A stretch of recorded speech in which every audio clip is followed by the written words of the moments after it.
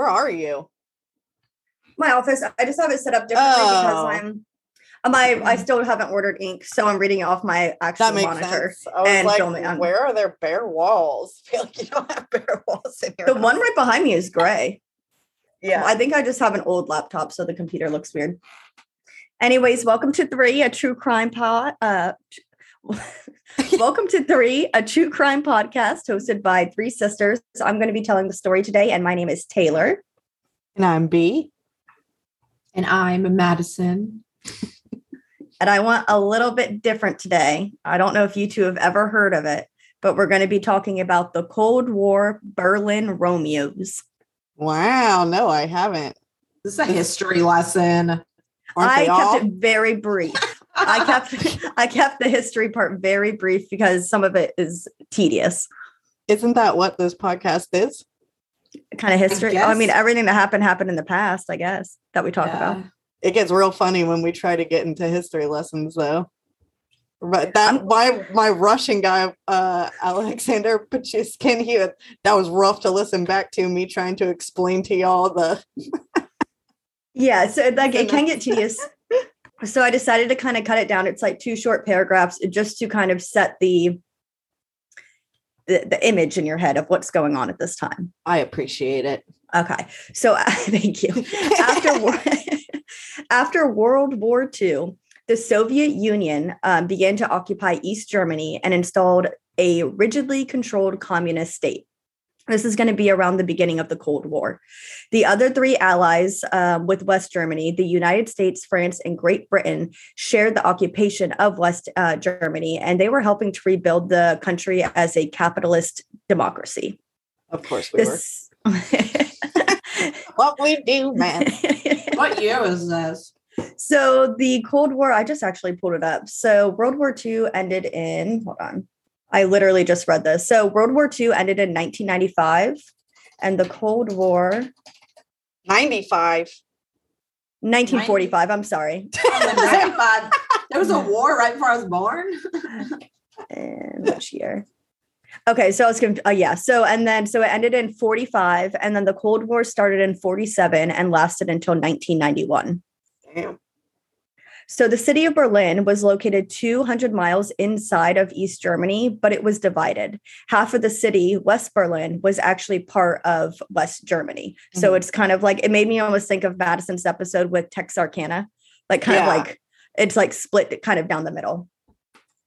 So shortly after midnight on August 13th, 1961, East German soldiers began laying down barbed wire and bricks as a barrier between the Soviet-controlled East Berlin and the democratic western section of the city. Armed troops from the eastern side manned the crossing points between the 2 sides, and by morning, a ring of Soviet troops surrounded the entire city. Overnight, the freedom to pass between the 2 sections of Berlin ended. The wire was soon replaced by a 6-foot-high, 96-mile-long wall of concrete blocks, complete with guard towers, machine gun posts, and searchlights. East German officers, known as, it's the German word, but they go by the Volposts, I think is how you pronounce it, the Volposts, patrolled it day and night. So this wall, it ran across cemeteries, along canals, it zigzagged through city streets. The Berlin Wall is said to be a chilling symbol of the Iron Curtain that divided all of Europe between communism and democracy. Yeah, and Berlin. I was going to say, all I have to do is look back on history of why it's not historically building walls is not a good idea and does not fucking work. And certain people think it's a good idea, and they all kind of have the same ideology. Yeah, the people who want to build the walls. And the people on the other side are kind of like, we don't even fucking want you over here anyway. Stay on this side of the wall. Put a wall up, you idiots. Stay out, please. So Berlin was really at the heart of the Cold War. Neither side trusted the other, and they were both anxious to know what the other was conspiring on their, separate parts of this wall. Now, because of World War II, many women of marrying age had taken jobs in business, government, parliament, the military, and even the intelligence services within West Germany, and they often had access to highly classified government secrets. A big consequence of World War II was that there was a huge shortage of eligible young men.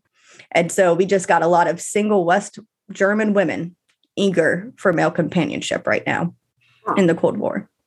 So Eager. income. Listen. Fuck y'all. What article called them eager? At least they didn't say desperate, I guess. Go fuck yourselves. They say it themselves. Okay. All right. That's okay. I think that the ratio was like 7 women to a man. Like it was hard to. Oh man. But think of, I mean, World War II, how many men died? And the women stayed back and took control of everything. They were working these higher end jobs that typically men had. And the men, I mean, a lot of the men were wiped out. Yeah, get a loudspeaker. Listen, some of y'all gonna have to jump this wall. Send the good ones. All right. So they're eager for the male companionship. In comes or above, please.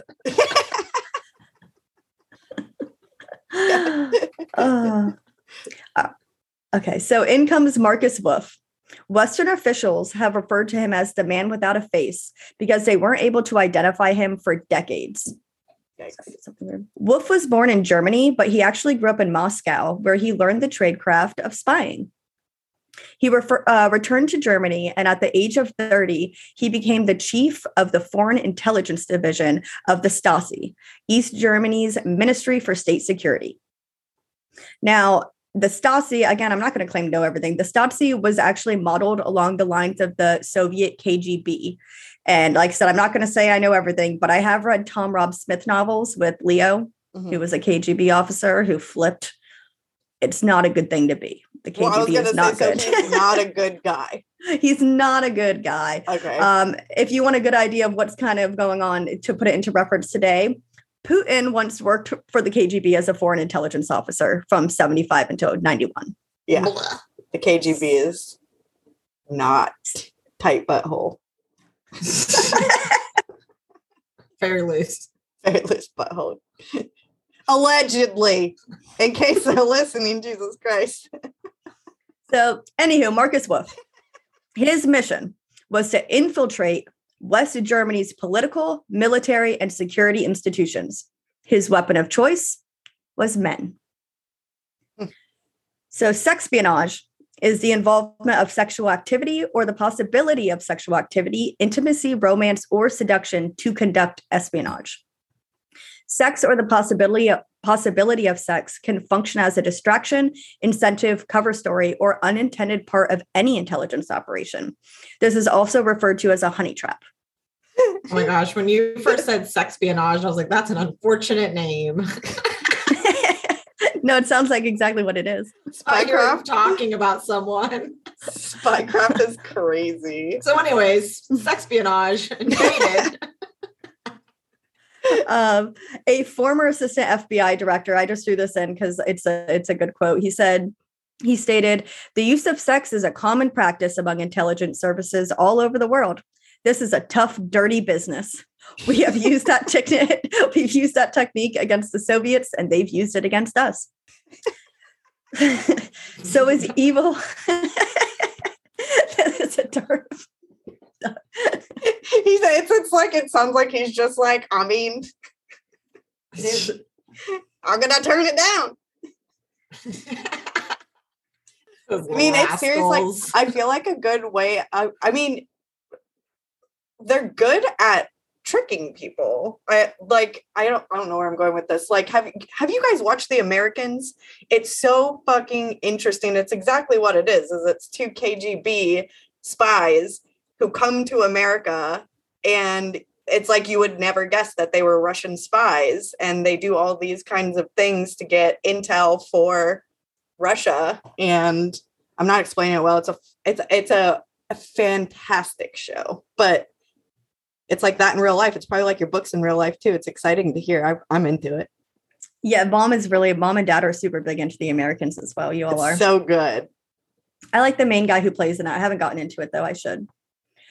Okay, so as evil as Wolf's idea was, it was actually pretty genius. A quote by a woman whose last name is Kleem, who we'll talk about later. Quote, "It was impossible to find a boyfriend. And if you found one, almost impossible to keep him. The stakes were very high. The competition was enormous. The ratio of men to women was just really ridiculous in this time. Like I said, I think it was like 7 to 8 women to 1 man. Like it was like if you're heterosexual and you want a man, it's pretty difficult. Well, I don't know about the You have laws over competition. there. I know they have like way different laws than we do. I don't know what it was like then at the time, but even if you weren't heterosexual, you may not have even been able to act on, or felt like you were able to act on. You had like no choice, really.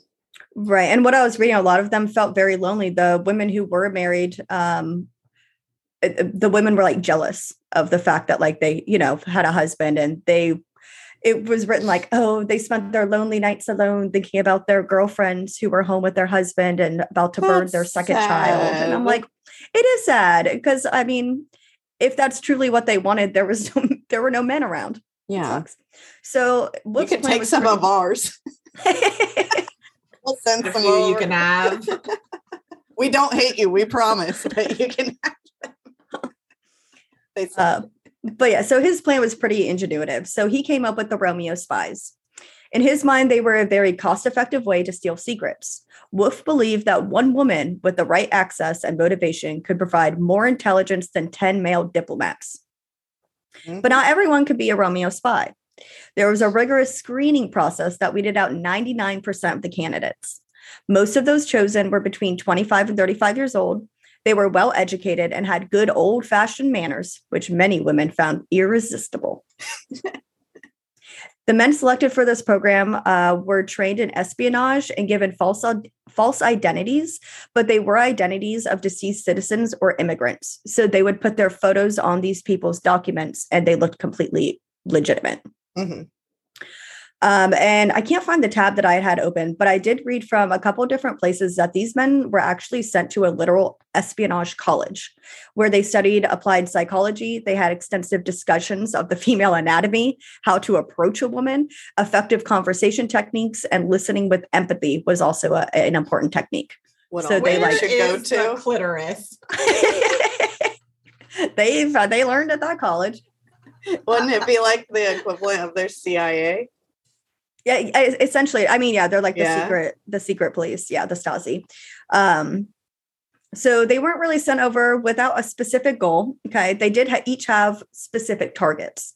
So before finding these women in person, the communist Romeo spies would use other spies to research about these targeted women. They could be secretaries, translators, public administrators, personal clerks, communication assistants, and even technicians.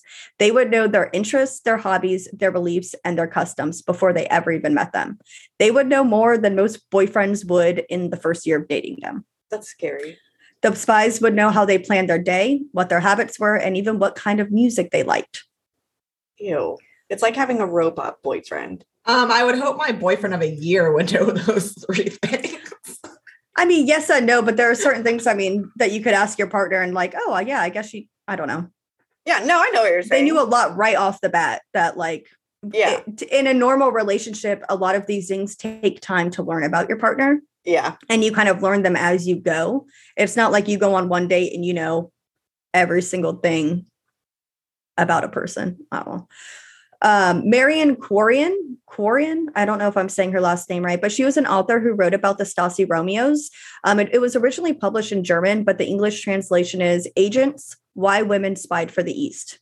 It describes how they chose their targets. Quote, perhaps she had been left by her boyfriend, or her mother had recently died, or she didn't have many friends. When the Romeo approached her, he already knew everything about her likes, her dislikes, and her history. One woman told me that the agent who approached her knew that she was really interested in the environment and herbalism. And after 2 days, he was calling her his little herb witch. So they got to the point pretty quickly. So it's just like he knew how to talk to her. That's so sad, though. Mm-hmm. That's what I'm going to make my boyfriend start calling me, the little herb witch. It's cute, and that's why they got to the point pretty quickly. She liked the man. Maddie's giving me a little bar wench, little beer wench. Hello. Cute. Cute. So cute. So in the course of her research, Quorin, I'm just going to say Quorin from now. Quoirin. Quorin. Curin. Mm-hmm. Oh, that's a good one too. Anyways, this woman was struck by how ordinary, even physically not very attractive, some of the Stasi Romeos were. Quote, the women definitely weren't going for good looks. It was the old-fashioned manners, flowers, wining and dining, and most importantly, these men knew how to listen to the women. Men often don't, so that was very attractive, and sex really didn't even play a major role. It was like they were just enjoying this attention because they're just surrounded by women 24/7. So and hanging out with them. Yeah, I mean, I've never been a big has to be all looks person. Yeah, I never really find someone attractive until I start talking to them. That's just how. Right. Not that that has anything to do with see that hottie over there. Well, yeah, of course, but I mean, yeah. People become more attractive. That's why it's so sad because they are getting got. They are getting got. It is sad. So Gerard Bayer, I think I'm saying that right as well, was one of the more striking Stasi agents. He worked in West Germany for nearly 20 years before the Berlin Wall came down. Quote, I was fulfilling my patriotic duty and it wasn't unpleasant. He would have 4 or 5 cases going on at one time. Quote, I prioritized those I had the best chance of getting information from and kept the others on a fairly long lead. End quote. Oh my God. So they're just like, aren't these women getting together like and being like, Madison, I'm his herb witch. He loves herbs. And then Madison's like, he told me he likes puzzles. Like, what is you know what I mean? Like, what? I think that when I was reading this, I was kind of thinking the same thing, but I believe the area was much larger than what we're thinking. It's not like all of a sudden 20 men came to our city. Yeah, because that's what we're doing this. Is if people, it's half a country. Everyone would be like, "Where the hell did you come from? We have a big ass wall. Like, why are all of y'all all of a sudden showing up like a boat pulled in?" They have half of Germany is essentially where any of these men claim that a vast area. Yes. A lot of them did go towards Bonn, Germany, which was like one of the bigger areas where women were doing more confidential work. But again, it's like, even if you're think DC, and if I meet a man, I'm not going to know that the woman across a couple blocks over met the same man. Yeah. So we'll talk about, the woman who had the quote about how it was a fierce competition, her last name is Kleem. And she's the one who's come forward come forward publicly with her experience a lot more than the other women. And a lot of this is from The Guardian and the History of Yesterday. And this is her story, kind of cut down a little bit. So in July 1977, Kleem was in Bonn, the city I was just talking about, sitting on the banks of the Rhine River while she waited for a friend when a tall, blue-eyed stranger approached her. This man introduced himself as Frank Dietzel, a physicist working for a Munich-based Peace Research Institute, but he was, in fact, Rudolf Reck, a laboratory manager from Rostock in the employ of the Stasi. He was also a Romeo on a mission to seduce Gabriel Kleem, the 32-year-old translator and interpreter at the American Embassy in Bonn. Beforehand, a Stasi scout had befriended one of Kleem's friends and found out that she was once in love with a blonde, blue-eyed math teacher, which is why they chose Frank Dietzel to approach her. Oh, that's evil. Also, that wouldn't work on me. I'd be like, you look like my ass. Get up the fuck up out of here. Bye. This weird. So they soon became engaged. I think it took only about 3 months. And Gabrielle Kleem wanted to share her happiness by introducing her new fiance to her friends. But Frank Dietzel insisted on only meeting her alone in hotels every couple of weeks where they would spend a couple of days together. And his excuse was always that he's a busy physicist and he's working towards peace at, wherever he is. It's sketchy, but, red flag. In the intervening periods between meetings, he wouldn't really contact her and never really gave her an address or contact details. It was always like he would call her. And when Kleem insisted on knowing more about his life, he had threatened to leave her. So she kind of desisted. It kind of seemed like it was, I don't know, this weird abusive power play kind of going on. Throughout their 7-year engagement. that escalated quickly. She was asked to take photos of the documents at the American Embassy. And she agreed to do it. And she handed over information for 6 years, including training plans for tanks and guns. The file shows that the Stasi was using her as a false Flag Project, meaning that she believed that she was giving the information to a Western agency. So the False Flag Project was big in the East to implement on the West, where they were sending these men in and they believed that they were giving this information to a Western man who is working for global peace and on their side, on our side. And they have the documentation that looks like they are from this area and they have the backstory. So to keep her in the relationship, Frank Dietzel repeatedly promised to marry her and would outline this, beautiful life with a child of her own that she really wanted. But Romeo's spies were warned and basically told absolutely not, do not marry their assets, even if they developed genuine feelings for them, which many of them did, because West German authorities conducted background investigations of anyone seeking marriage to a government employee with access to classified files. So these women have the access, and if they're trying to get married, the Western government is going to research that person they're trying to marry. And no one's putting these puzzle pieces together, maybe after like a year or two, but 7 years, I'd be like, I'm out, bruh. Yeah, it's not just me. Something else is going on. It's time for an ultimatum. So one day, curiosity overwhelmed Kleem, and she drove to Munich to locate the International Peace Institute, where he said that, he worked. But she couldn't locate her fiance's workplace. The stress of secrecy was starting to mount. And in 1984, the couple had a big blowout at a restaurant in Innsbruck ski resort. Ooh.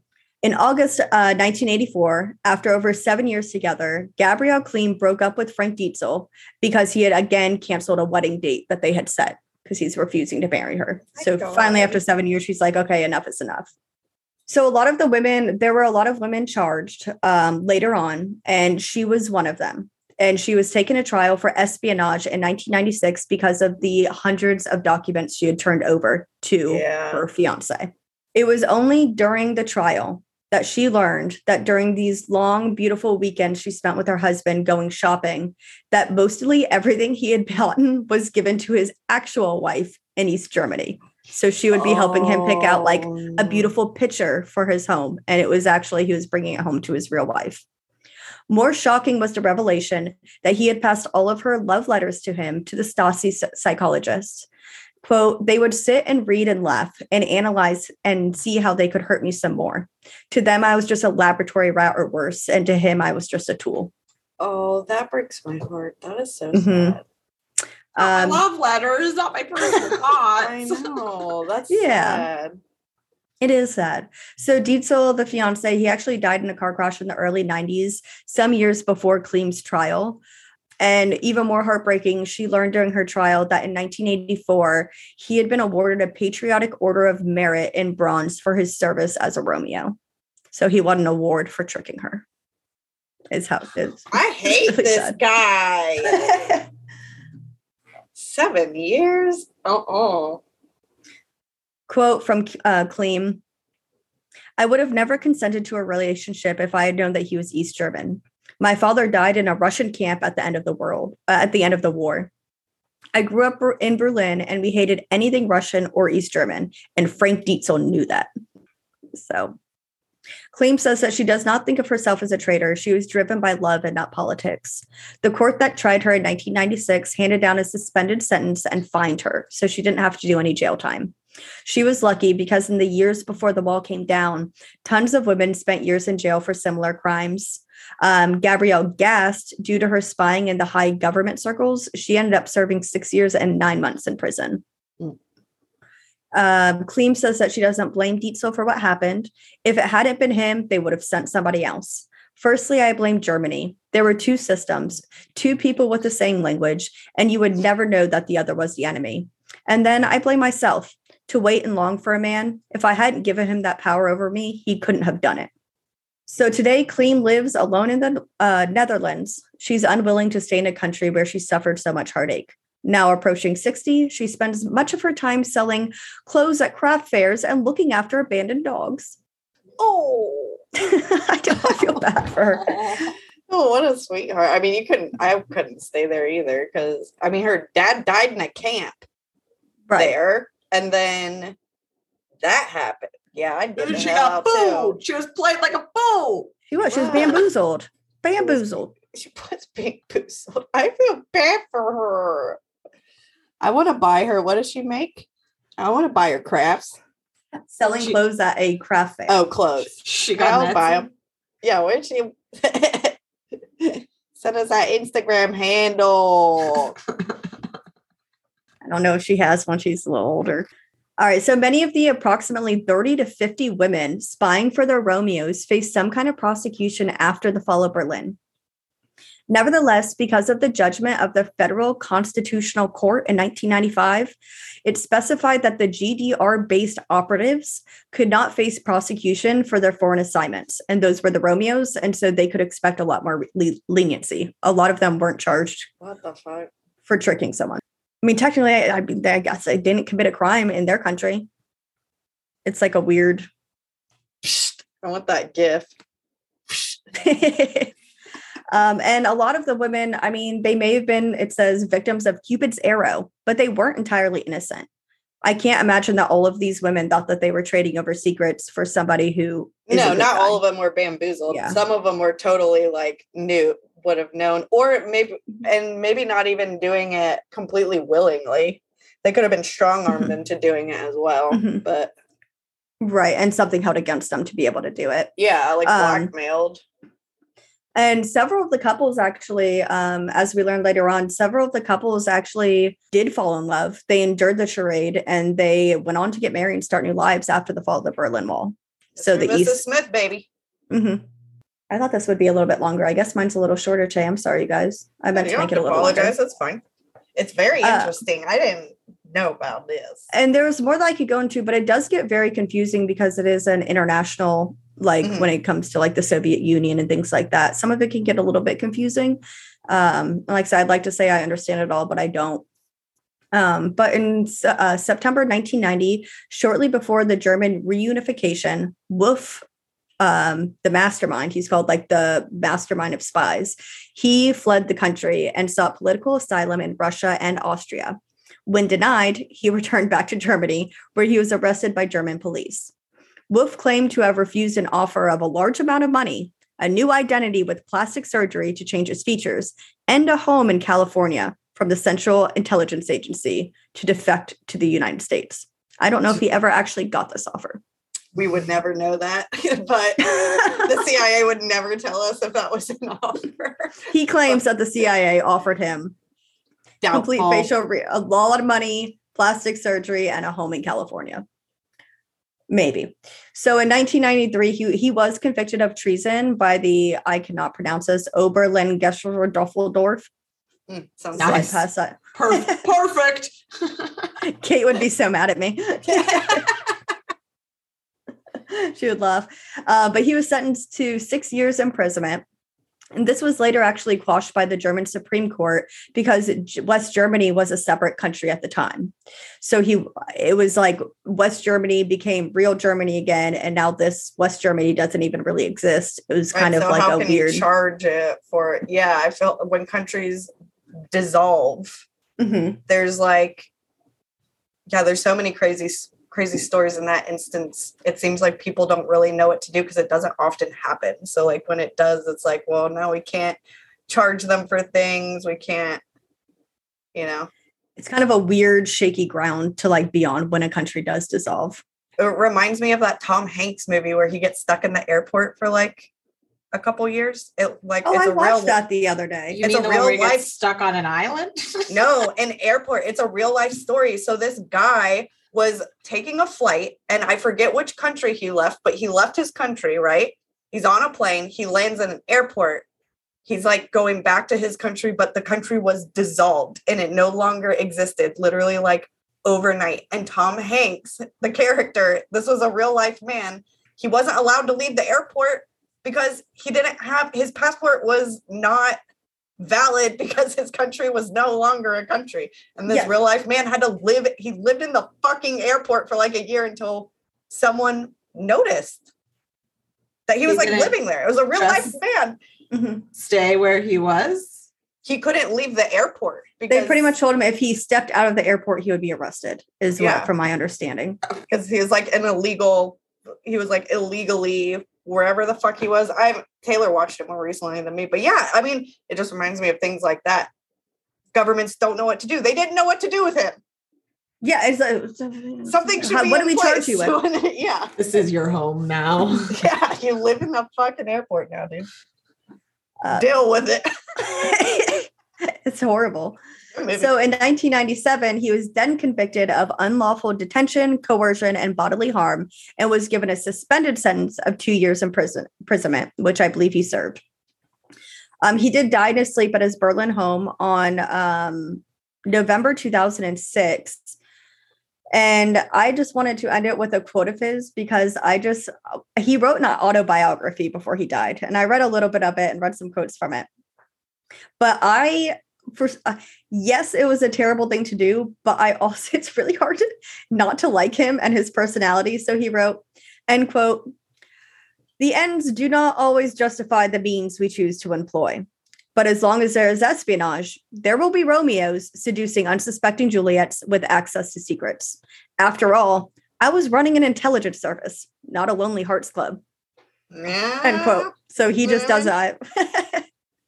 So they just went in. No regrets. Yeah, exactly. And it's just crazy. I didn't get too into detail about how certain things were done, but I mean, these women would essentially it wasn't just their Romeos, they would have handlers who really set things up. Like the one woman, the other Gabrielle, not the one we've been talking about. She had written how every couple weeks she would meet in the women's bathroom at her work with an East German woman, and they would exchange empty deodorant things with information inside of them. So they wouldn't talk. She would hand her a deodorant bottle and she would walk out with it.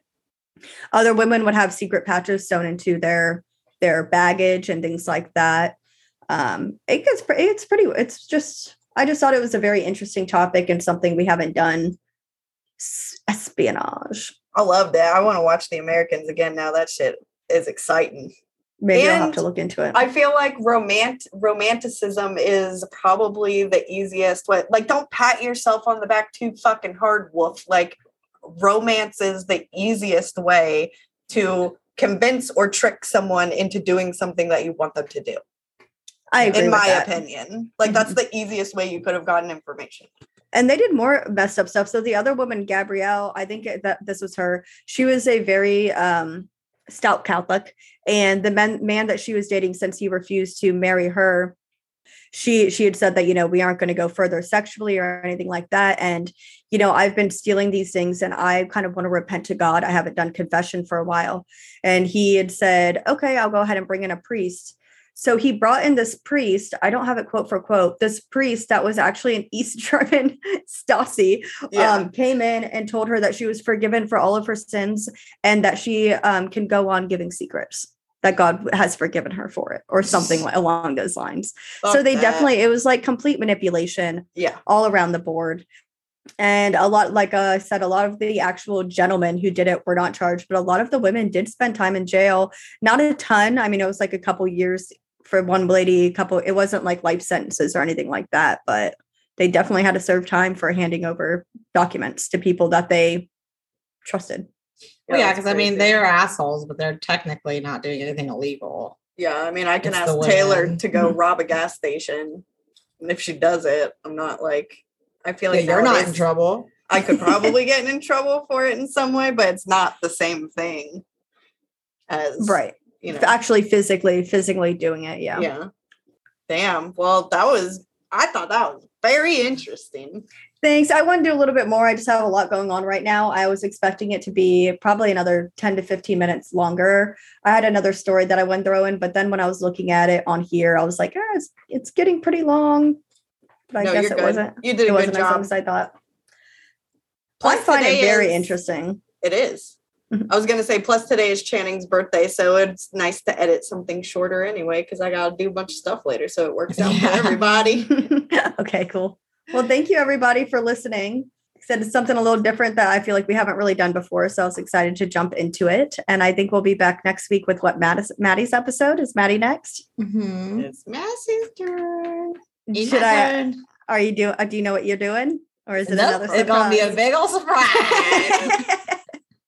I think I know what I'm doing next. Okay. And I'm excited. I can't take it. Is it Ken and Barbie? No.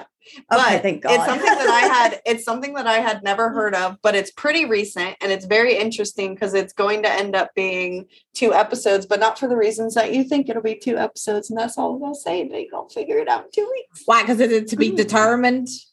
No, it's not to be determined unless I change my mind about what it's going to be because, there's too much time for me to stick to one story. But right now, that's the plan. Perfect. We'll be back next week. Thanks, everyone. Bye.